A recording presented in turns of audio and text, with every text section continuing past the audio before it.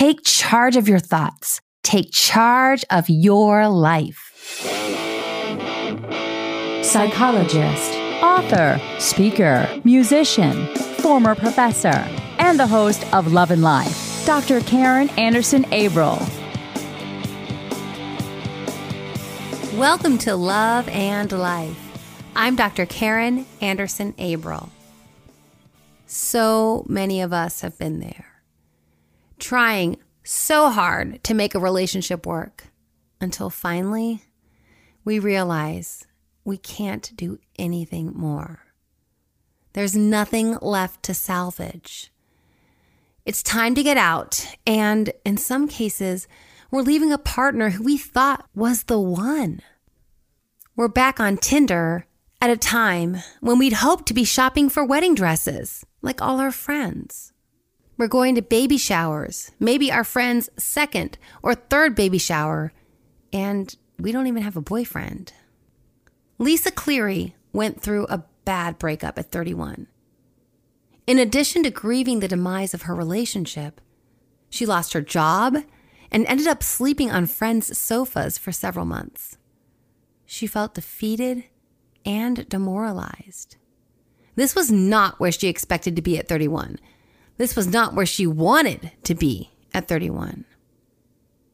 Like so many of us, Lisa got knocked down. But through her pain and struggle, she developed grit and perspective. She shares her experience in her book and joins us today to discuss the question, can anything good come from a bad breakup?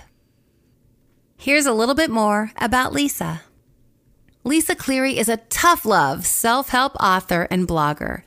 She recently released the book, How to Survive a Breakup When All Your Friends Are Birthing Their Second Child. Cleary's work has appeared in Today, The Huffington Post, Women's Health, Love What Matters, The Financial Diet, and more.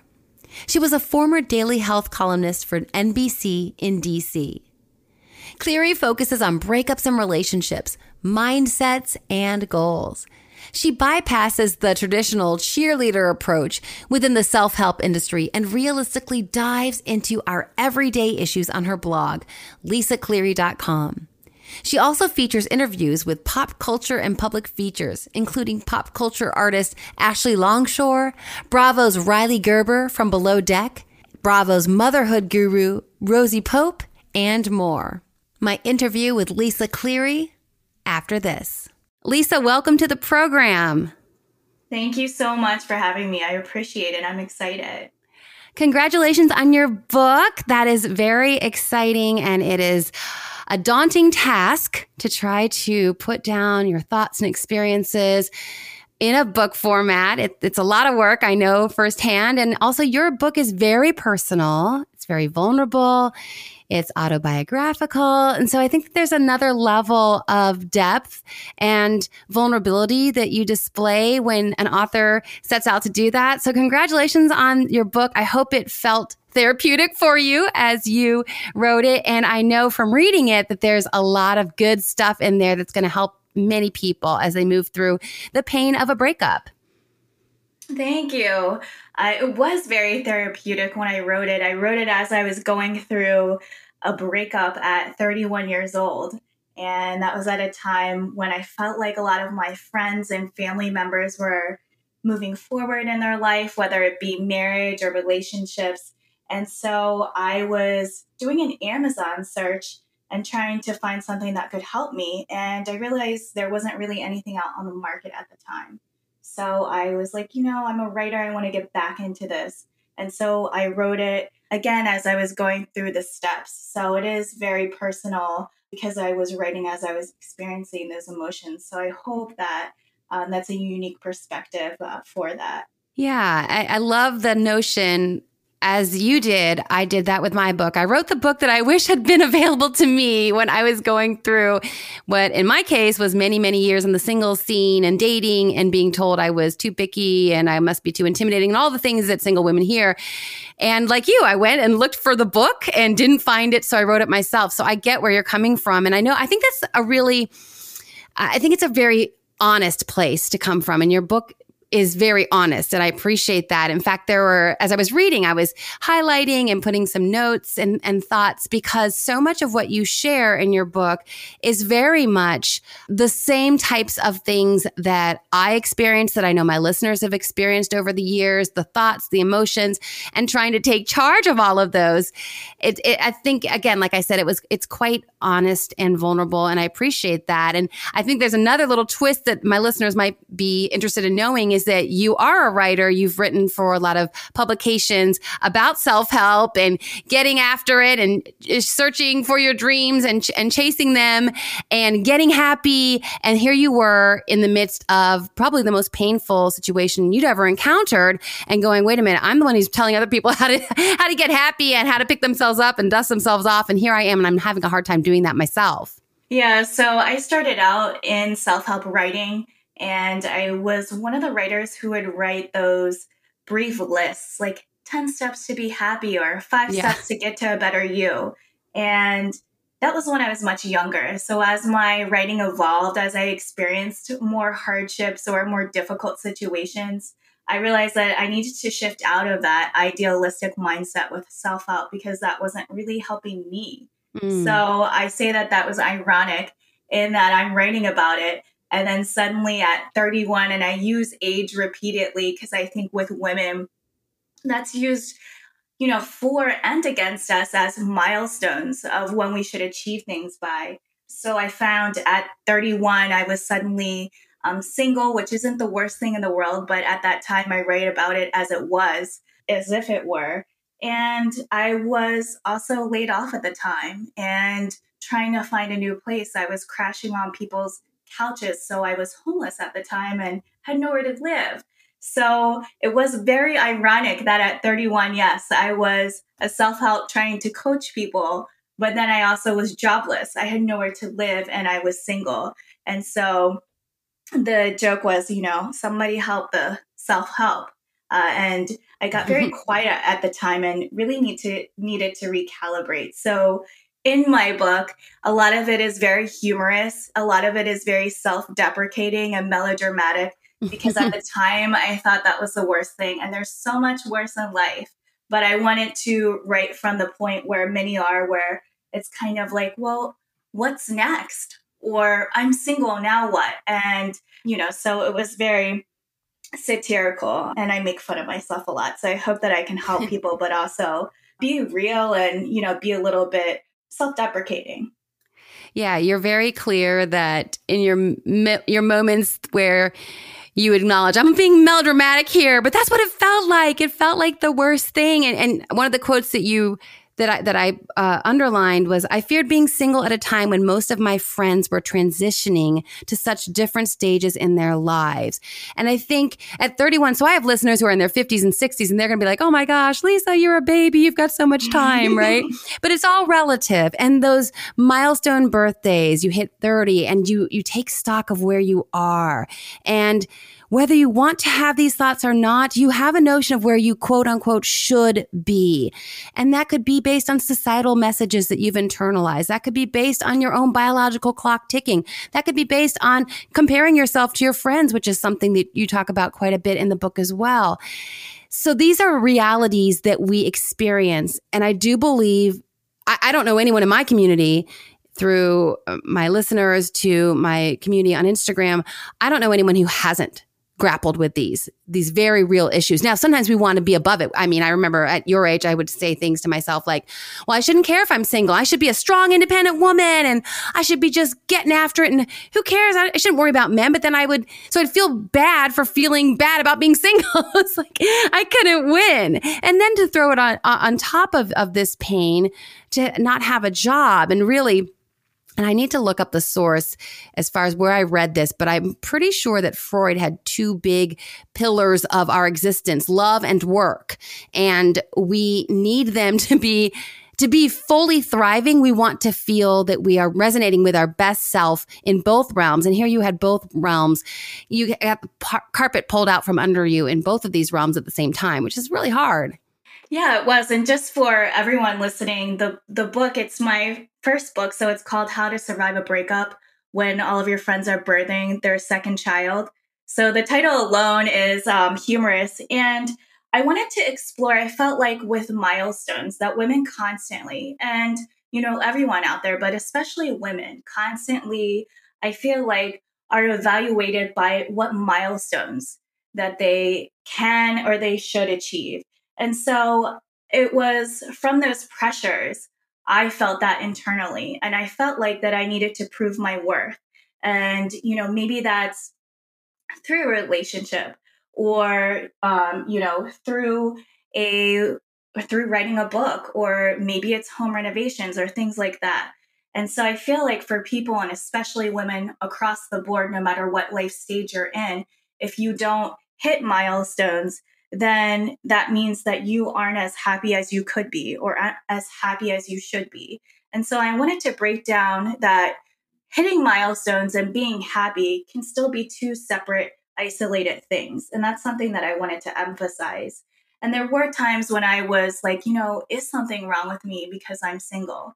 And I never always felt like that internally. I always felt like that, though, when I was in social situations, in the workplace. My stability was even questioned because I wasn't married. And I thought that's unfair, because people would ask, oh, are you married? Or do you have kids? Or do you want kids? And so I thought that those are kind of, conversational, normal, everyday topics that people would talk about. But I always felt also that they were expected, that when you're a certain age that you should have those things. And it's perfectly okay not to. And it's perfectly okay to be happy in no matter the life stage that you're in. So I felt like those pressures, again, were from society, and there's a way where you can just reshift that conversation. And so hopefully this is my small contribution to try to do that.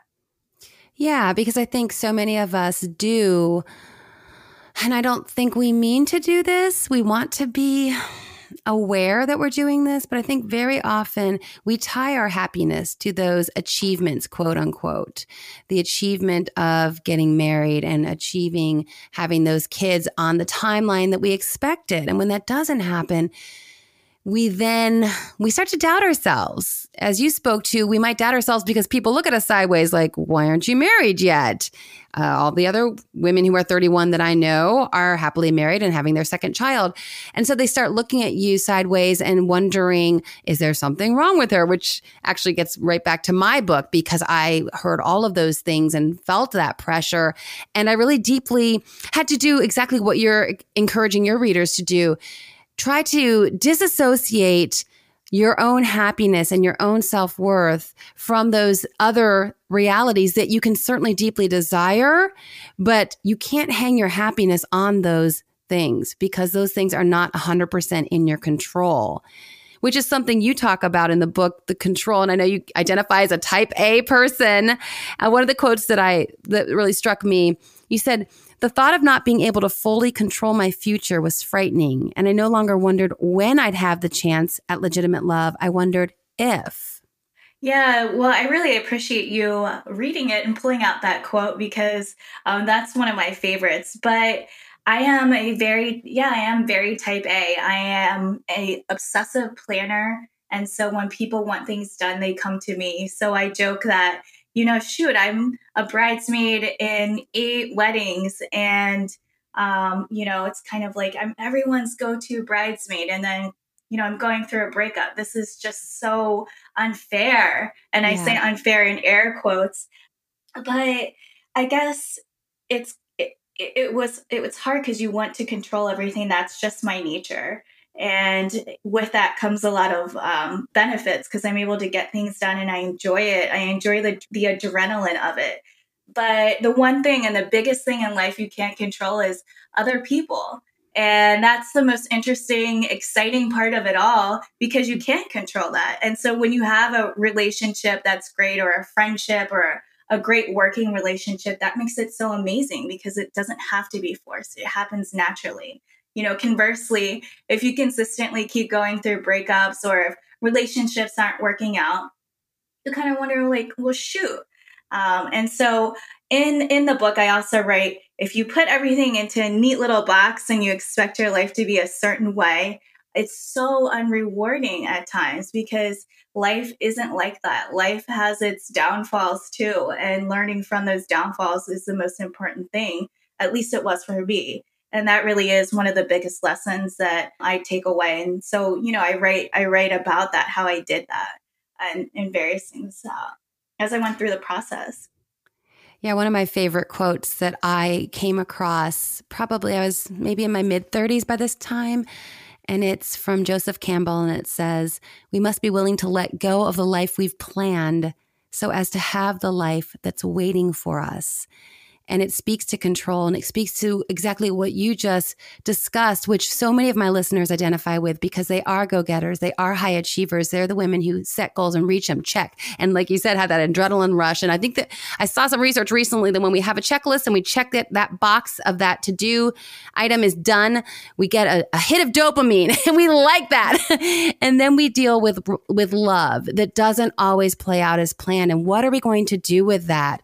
How are we going to make sense of that, be okay with it, and not allow those disappointments and heartbreak cause us to doubt ourselves, to question our own worth, and it's normal because again, that's control, right? If I can doubt myself, I go, man, I'm messing up with love. So let me figure out what I'm doing incorrectly, what I'm doing wrong. Then I'll target that, fix it, boom, it's problem solved, right? So it's trying to control. So it comes from a really logical mindset of normally when I have a situation that's not working out, I do A, B, C, find the solution, done.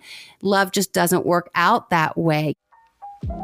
Are you looking for customized, personalized gifts? Mug Shop Montreal by Bree Jackson has got you covered. She offers a beautiful selection of high-quality, personalized custom products. What started off as a fun project for family and friends soon developed into a passion for creating custom keepsakes for anyone, for any occasion.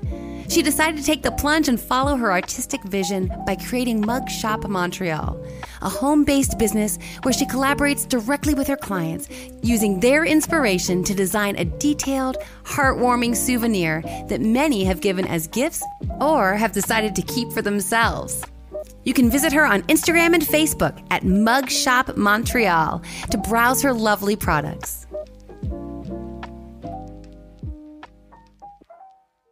Can you tell us a little bit about Mark and your relationship? Because I know you talk about, again, getting back to control. You tried very hard for a long time to make this good enough relationship be the great relationship that you wanted it to be.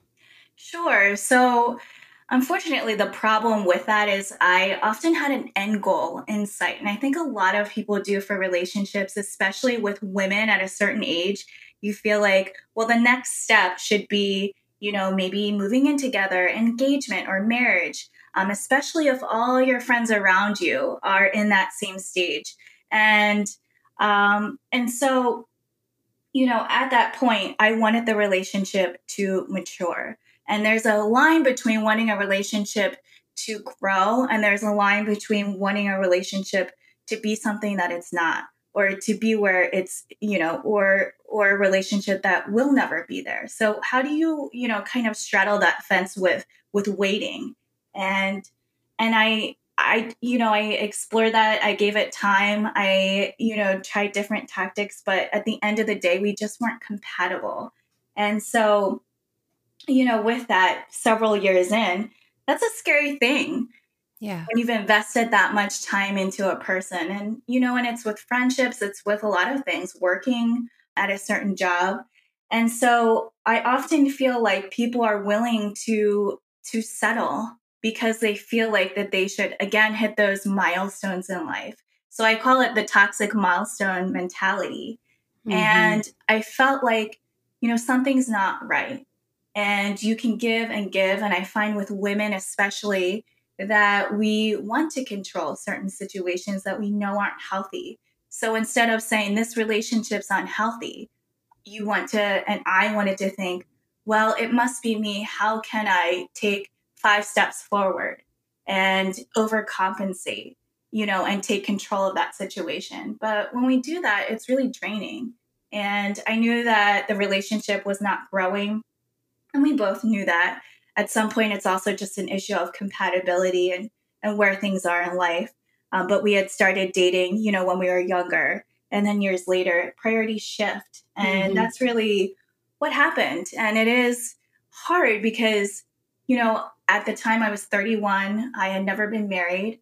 I did not have children. And while I want both, breaking up with someone at that age, you kind of wonder, well, is this something that could happen for me? And I find that a lot of people stay in relationships that are unhealthy just for that, just for that companionship. And is that worth it? And so that's a question that I explored. And ultimately, I went through with a breakup. And from that, I'm in, such an amazing place. I'm very happy that I gave myself that opportunity. But that's just, it's just how the cookie crumbled. And at that time, years back, it was the worst thing. And now it's the best thing that had happened. So it's just funny how perspective and time, really did a complete full circle for me. And that's so powerful. In the midst of it, it's so hard to remember. And it does help as we get a little older. We get a few more years under our belts in the sense that we go, oh yeah, 5 years ago, that felt like the end of the world. And now 5 years on, I'm so glad. I mean, I did a post one time a while ago, and I said, the one that got away did you a favor. But over my years of dating, and I started dating at 15 and I didn't get married until I was 42. And along the way, my listeners know I called off an engagement at age 34, 2 months before the wedding. So I certainly know about being in your mid 30s and going, wait, this isn't where I thought I'd be. And yes, everyone else is married and the kids. And I'm wondering if that's going to ever happen for me. But that perspective that you speak to is critical. And it's crucial that we remind ourselves in the midst of what feels so horrific that it's very likely that there will be a silver lining to this at some point, even when you can't see it in the moment. You have to lean into that trust and that faith that there is, in fact, a reason. And I used to hate when people would say that to me when I was like in my early 20s. Everything happens for a reason. I'd be like, shut up. It's not true. Sometimes something's just horrible. But then you get a little bit older, like I said, and you realize that for example, with you and Mark, to continue to try to force something that just wasn't a natural fit would have been soul crushing. Yes, you had to go through the initial breaking up and losing that comfort and that companionship and that hope, right? That hope of a future. You said getting to the future, you said, I miss the future of Mark even more. And I couldn't stop comparing my loneliness to the times we spent together.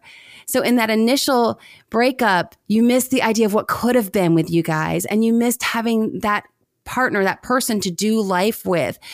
But if you had stayed, eventually you would have felt as if you were settling. There's no way around it. And it sounds like you already have some of that clarity at this point. Yeah, I do. And I am 35 right now. So, writing about a breakup, that was several years ago. And I definitely do have clarity, because I think the biggest thing that I always tell people is, and I get people who will write to me or who will say, my life isn't where I want it to be. Yeah. And, and that comes with clarity, because I was there. But what I learned is, if you want that happily ever after, which is always exhausting. And if you keep chasing it, it's tiring, it's draining. But I came to a realization that I don't want to hate my life while I keep living it. And then let's say I finally get to that happily ever after. Maybe it's a husband or a partner, or maybe it's a corner office with a view.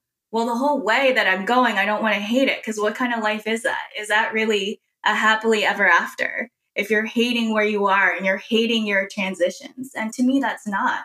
So the shift that I wanted to make was like, how do I laugh at this? How do I learn that I can use this to push me forward? And I did do that. So I wrote about dating and, the kind of the awkwardness about it. But at some point you just have to embrace it and you have to laugh at yourself. And if you can't do that, then for me, that wasn't a life that I wanted to lead. So that really came to just understanding that life has good and bad parts, no matter where you are. And that was really where that clarity for me came from.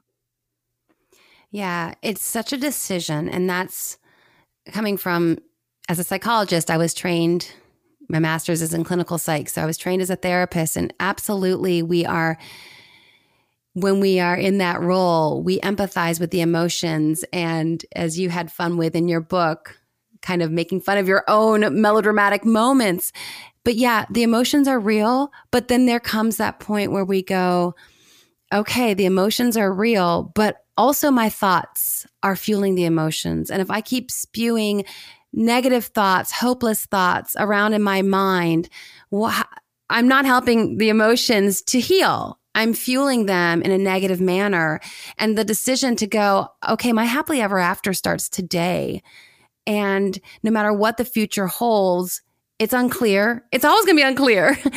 And I don't want to live my life, like you said, being miserable in the process of going for those goals. And I think there's just a tension there of, like I said earlier, deeply desiring partnership, the family, the goals that most women deeply desire. And yet, if it doesn't play out the way that we had initially hoped, to find some joy in our journey and our process along the way. Yeah. And so one of the biggest things that for me that was really meaningful is I would call my mom whenever I was upset.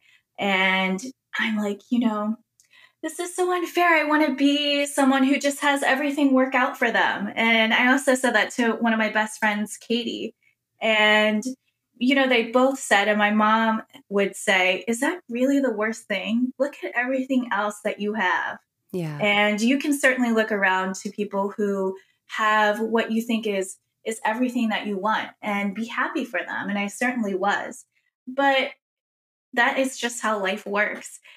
My friend Katie would say, well, then you'd be a simpleton. This gives you grit. This gives you some personality to be able to do that. And so I just had to laugh at that. And then keeping in mind that I truly love seeing everyone's families and their children on social media, etc. But just keeping in mind that, people are going to be posting what's positive and not necessarily some of the hardships that they face. Maybe it's a marriage or maybe it's a divorce. And so we want to use social media to compare and to brag, but understanding that that's not always real. I definitely love the behind the scenes bloggers, Instagram posts where you see how it looks and how it really is, because no one can, maintain that all of the time. And, with my writing, one thing that I shifted to is I wanted to stop writing how to reach an endpoint or what endpoints people should reach. And again, that talks to, where, no matter where you are in life, you could get that home renovation, you could lose the however many pounds that you want, you could get the relationship. But I wanted to talk about the ups and downs in getting there.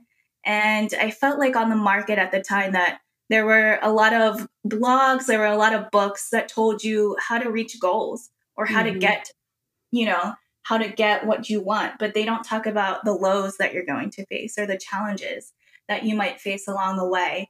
And a lot of breakup books kind of want to start out the gate with like, you can do it, like be the best that you can be. And I wanted to come up with an angle in that it's okay if you lay on the couch like I did for weekends on end. It's okay if you are exhausted. And at that point, I was temporarily depressed. And that's okay.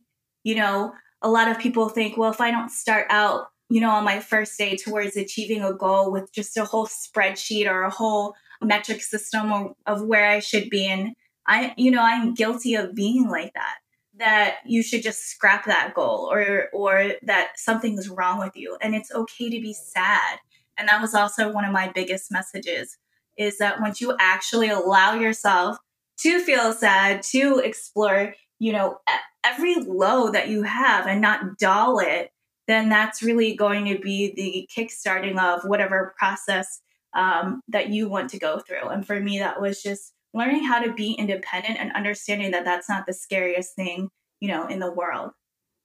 Yeah, it's interesting because there's, as you said, you're type A, so you like that linear path to the goal, right? And then it sounds like you were also allowing yourself and giving yourself permission to just be and to be temporarily depressed. I mean, who wouldn't be depressed? You guys dated for several years. You were 31 when you broke up. This was not what you'd hoped. As a psychologist, if you came to me and said, I think I'm depressed, I'd say, that's normal. How could you not be depressed, right? I mean, so it's giving yourself permission. And I have to say, I was struck by the beginning of your book. You mentioned that initially you weren't a crier. You said, that summer, I cried for maybe the 5th time ever. Now, I know once you went through the throes with Mark, you were crying more so, but it sounds like emotions have been something you'd kind of kept at bay, at least for the first part of your life. It was, and that's a good call. I'm laughing only because my family will say that I'm hardcore and I'm not necessarily someone to get choked up or rattled, and so will my friends. And as I've gotten older, I'm definitely more responsive and more emotional. But I felt like I tied in control with my emotions. So if I'm in control of something, if I'm in control of, of the good and the bad of a relationship, then, everything is perfect and everything is orderly. And I think everyone's guilty of that to some extent. And so once I started to let people be themselves, that is something that I found to be more rewarding. There's going to be disappointment, no doubt. But when people are themselves and you click and you have chemistry, with dating and with relationships, then that's great. And that's something that I feel like a lot of people have to practice, myself included. And let's say from dating, someone doesn't text you back right away. So then you want to take control of that situation. And then text them. Well, I haven't heard from, him in a while. I'm going to text him, and sometimes that's fine. But that's also an example of taking control of a situation, whereas maybe it's better to take a step back and let that individual reach out to you and see how things go. So once I took a step back and understood that with life came disappointment and with life came very imperfect things, not only did that help me and help my dating life, and, help my career and, gave me something very honest to write about. But that in turn made me happier because I was able to experience all of the emotions. And I feel like, we want to fix things and be problem solvers when we're upset or when our friends are upset. Like, oh, let's go to happy hour or, let's, he's not worth it or, right. Do self-care things. And take a bubble bath or dance to a song. And I'm certainly not against that. But I feel like that sometimes in the self-help industry, that it can be a toxic positivity environment. And so one of my biggest self-help tips is to let yourself process your emotions, to be alone, to not look at your phone. And my biggest thing is to stop asking yourself when. When is something going to happen? When is that job going to happen? Now, I'm not saying don't put in the work. Hard work is really the biggest thing that I champion throughout the book. But it's to stop asking a timeline for your life because that's not something that we can always control. And I learned that. And that's really what I equate happiness with is not asking when and learning from your pitfalls. I love that. I love that not asking when, because that is definitely something that my community asks. And I don't blame them because I've been there. I've felt that. I've wanted to know when as well. And I think it's a very wise word to remember when you catch yourself thinking that when to go, do I, get a little distance from that? Do I have to know when? Can I be in this moment, appreciating all the wonderful things that are in this moment? Can I just be in this space and time right now? And then you also spoke to a bit ago about the grit that we develop, and your friend was trying to give you that little word of encouragement. And it's so true. And I try to remind all my listeners, most of whom are single women, many of whom are single women, that really all of this grit that we develop, and granted, I mean, we'd all like to be cruising down easy street all the time, but the grit, it pays off in spades. I know that I am a better wife because of all those years that I had to pick myself up, dust myself off, and figure out a way to get happy, even when I didn't feel happy. And I was heartbroken yet again and feeling like, I kind of feel like I've had more than my fair share of hard knocks in the realm of love. But I know I'm a better wife for it because I've learned to, like you talked about, face that fear of being single, face that fear of being alone, spent many nights alone. And so I don't have that expectation that I think some people can inadvertently feel or experience when they have things happen on the timeline they want. They kind of just expect, like, okay, I got married and so I'm 28 and I got married at 25 when I wanted to, and you're supposed to make me happy and I'm not happy. So what are you doing, husband? You're not making me happy. I think that sometimes people can slip into that without realizing it. So I'm always trying to remind my single ladies, like, you are developing so many skills that you feel alone and like, what's this good for? No, it's going to be great for your marriage. It definitely is. And even if marriage isn't the long-term goal, something that I really looked towards was the me time that I had at that age. And, at 33 or so, I had time that I felt like that many others didn't have. Now, of course, that could be bad because you could say, shoot, I want to do something or go to a winery with someone. And it's harder because you have to ask friends or various things like that. At the same time, that's time that a lot of people won't have. And so I put that towards writing a book. I put it towards my website and blogging. And I tried to utilize it towards self-development. And it's something that, again, I go back to the self-help industry because I feel like people expect to be happy right away. And another version of my happiness, instead of wanting milestones to continually happen, is to put in the hard work. And for me, writing the book or working hard or working out, I don't enjoy doing those things necessarily in the moment. But, down the road, after I've been able to push through it, then that's when I'm happy. And so I also feel like there's an expectation that, okay, I've gotten through a breakup. I want to date and find that person ASAP to be happy, just like you had said. Or I want to, I want to quickly get those instantaneous results. And that's not always the case. And with the long-term happiness, you have to put in the work. You have to date, many years. Because I'm in the same situation as you were. Or you have to put in the work to write or put in the work for whatever goal. And so people don't necessarily want to do that because we expect to feel happy all of the time. We expect that instant gratification. And that's just not, again, how things work out. And that's okay, because sometimes when we put in the work for many years or when we date for many years, well, it all works out. And it's often how we don't think it will work out. It's better. I know that's extremely cliche. It truly is. But just keeping in mind that it's important not to compromise your happiness. It's important not to settle and to give it time. And I'll never have that answer for, well, again, when, but it's just learning through that and understanding that, okay, I'm not going to blame myself for a relationship or a marriage that didn't work. That's just a life's learning lesson I wouldn't have known. And it's just part of growth and maturity. Yeah, it's these big themes again of control and of comparison. And another quote that I highlighted from your book, speaking to happiness, you said, I needed to climb out of the mindset that I was entitled to everything, even to my own happiness. And realizing that happiness isn't something that's a quick fix very often. It is about being diligent. It's about the tenacity. It's about setting that goal and then being in that moment where it's no fun at all. Like you said, working out, or, okay, I'm going to open my laptop and I'm going to get to chapter 3. And you want the book to be done. You just want that feeling of it's done. I did it.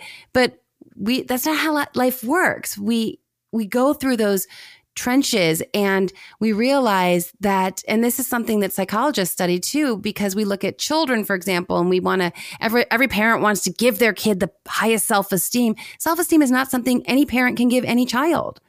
We can give love, we can give support, we can give a lot to a child, but self-esteem has to come from setting a goal and reaching it, even for kids. So when anyone is entitled to anything or handed anything, it's actually a disservice, whether you're talking about children, ourselves, even for our own growth and development, realizing, okay, it's gonna really be difficult in the process, but I know that the happiness is something that I'm going to feel because I've pushed through the difficult parts to get to that goal. For sure. And I think I'll look to my friend circle or you two or, anyone listening, but I know that every person has one friend who's candid everything and probably has a beautiful Instagram account. And you're like, she's never had to work for anything and she has it all and it's not fair. But if you sit and you talk to that person, your friend's great. But conversely, I'm sure we also have that one friend who has had to work for everything that they've had, who's had to, survive layoffs and had bad relationships. And I guarantee you that person who's had to work harder is probably your closer friend, is probably that person who has your back, who has more empathy, who has a more authentic friend circle. And so that's an example of, of that grit of taking the hardships in life. If you just look in your friend circle, you can kind of see, who's my go-to. And I guarantee you it's going to be that person who's actually lived that life, who's not had everything just come their way, and who can then tackle problems and tackle the tough times, with compassion, with other people. And conversely, that person who's not had to work hard or who's not had to go through emotions, that's probably the one who's going to explode over very minuscule things. And that's not something that I always tend to favor or who I want to be. And I want to be that person who enjoys all of life. We can't extract it out. And so a breakup, as you read on, you'll find out that's nothing. I can do anything. But, you got to start at square one. And oftentimes that's with the problem or with the grit or whatnot. Yeah, completely. I'm thinking of some friends who have gone through some you're talking, I'm like, yep. I'm thinking of these friends that they come to mind. And I'm thinking of some who've gone through some really dark hours and they emerge so strong. And it frames the rest of their life for them because they're like, you know what?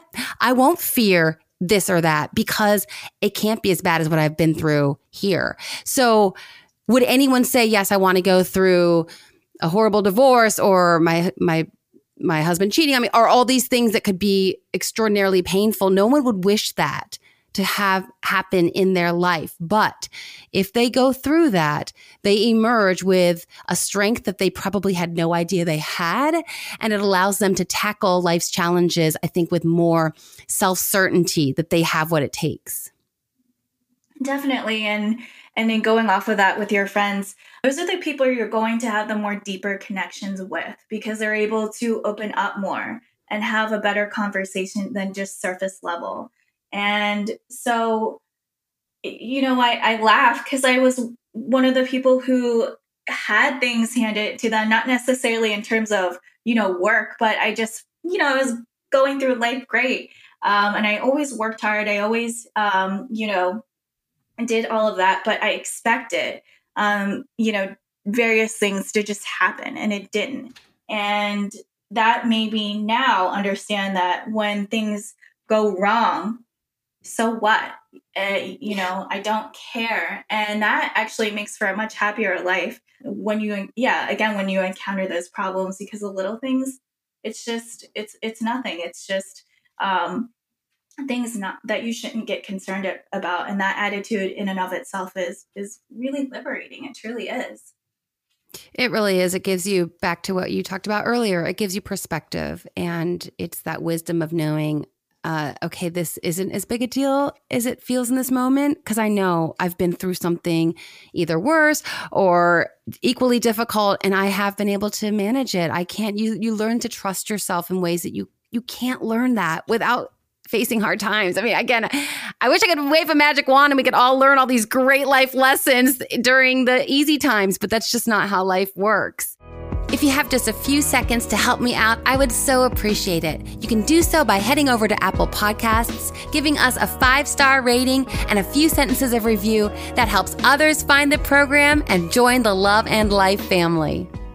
Lisa, as we wrap up, I have a couple more things I wanted to address, but you don't do a whole lot of it, which I love, because you're basically saying it's kind of just sharing your process, but you do have a couple ideas. You wrap up the book with this is what you should do. And 2 of them struck me that I think are really important, but a little bit hard.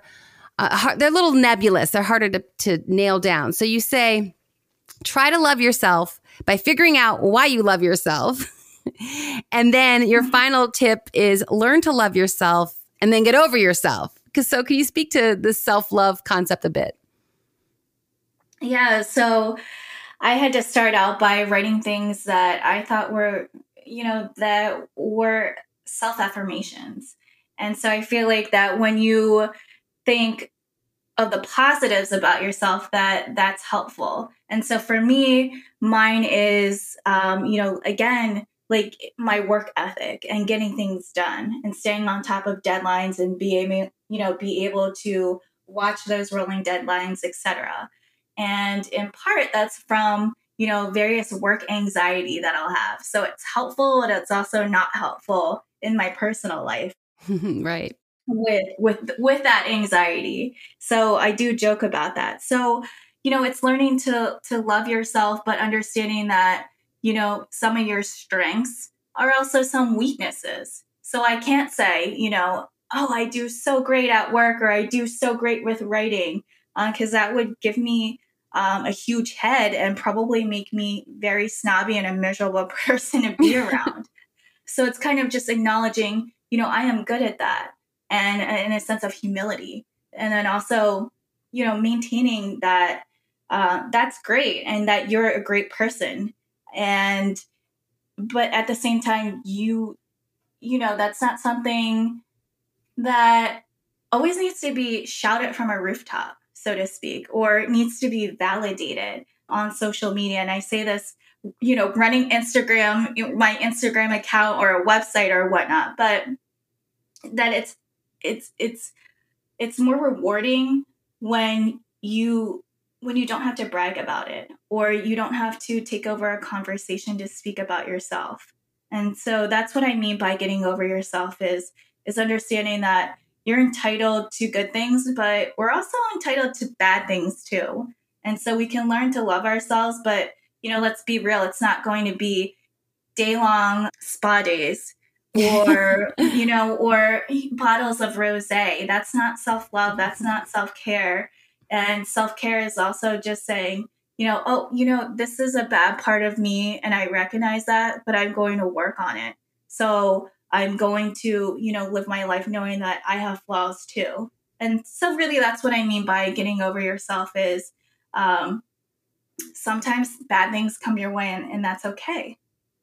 Yeah. And as we've been saying throughout this episode, those bad things, I'm an eternal optimist. And you're right. You said, we'd love to think we're entitled to good things, and we're entitled to bad things too. The sun shines and the rain falls on the good and the bad. Like, we can't work our way out of having a carefree, problem-free life. But we can see that those problems and those challenges and those difficulties can always be turned to good. They can give us that grit your friend spoke to. They can give us resilience. They can help us face future challenges with more self-certainty and trusting ourselves, as we've been saying.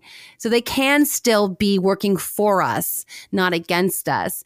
So I want to wrap up, Lisa, with another quote that I loved because it's so on brand for the podcast. My theme of my podcast is take charge of your thoughts, take charge of your life. And you said, as you were encouraging people as they moved through this breakup that they might be going through or this challenging time, to remember you're a healthy human being who loves herself or himself, and you're taking back control of your mind. So that was so me when you said that, because as we've been talking about, the mind is where everything starts. And I can't control what happens externally, but I absolutely can always control what's going on with my mindset.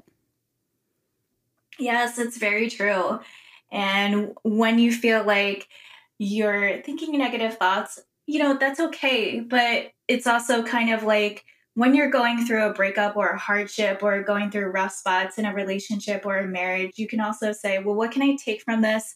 And how can I communicate with that other person in a better way, or with myself, or just really just growing from that. So I had to struggle with that at first because I just was inundated with all of the negative. But as you kind of sort through that, then that's when you're able to take control of the good and the bad. And that's what I did, and it was very rewarding. Yeah, well, it sounds like you absolutely moved through that very difficult time, got it out on paper, and are sharing it with the world. And that's just empowering. And I love it. And I'm so glad to have the opportunity to share your journey with my listeners. Thank you, Lisa, for joining me on the program. I appreciate it. Great. Thank you so much for having me. And also, please let everyone know where to find you if they want to grab the book or find you and follow you on the socials. Sure. So my book is How to Survive a Breakup When All of Your Friends Are Birthing Their Second Child. And that is available on Amazon, Barnes & Nobles, Apple Books, and Kobo. You can also find me at lisacleary.com. It's Lisa, CLEARY.com. And I'm on Instagram at lisacleary3. And that's the number 3.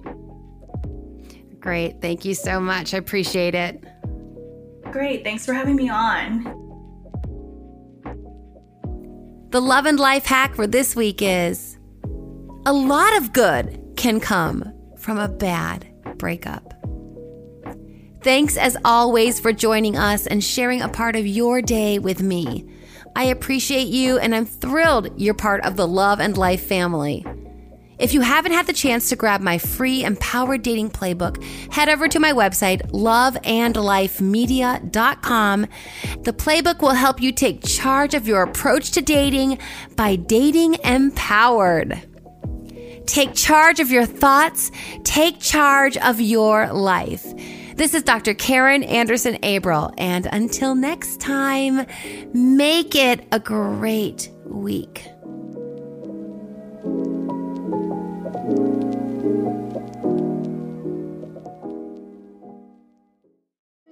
Love and Life is produced by Tim May and host and executive producer, Dr. Karen Anderson Abril.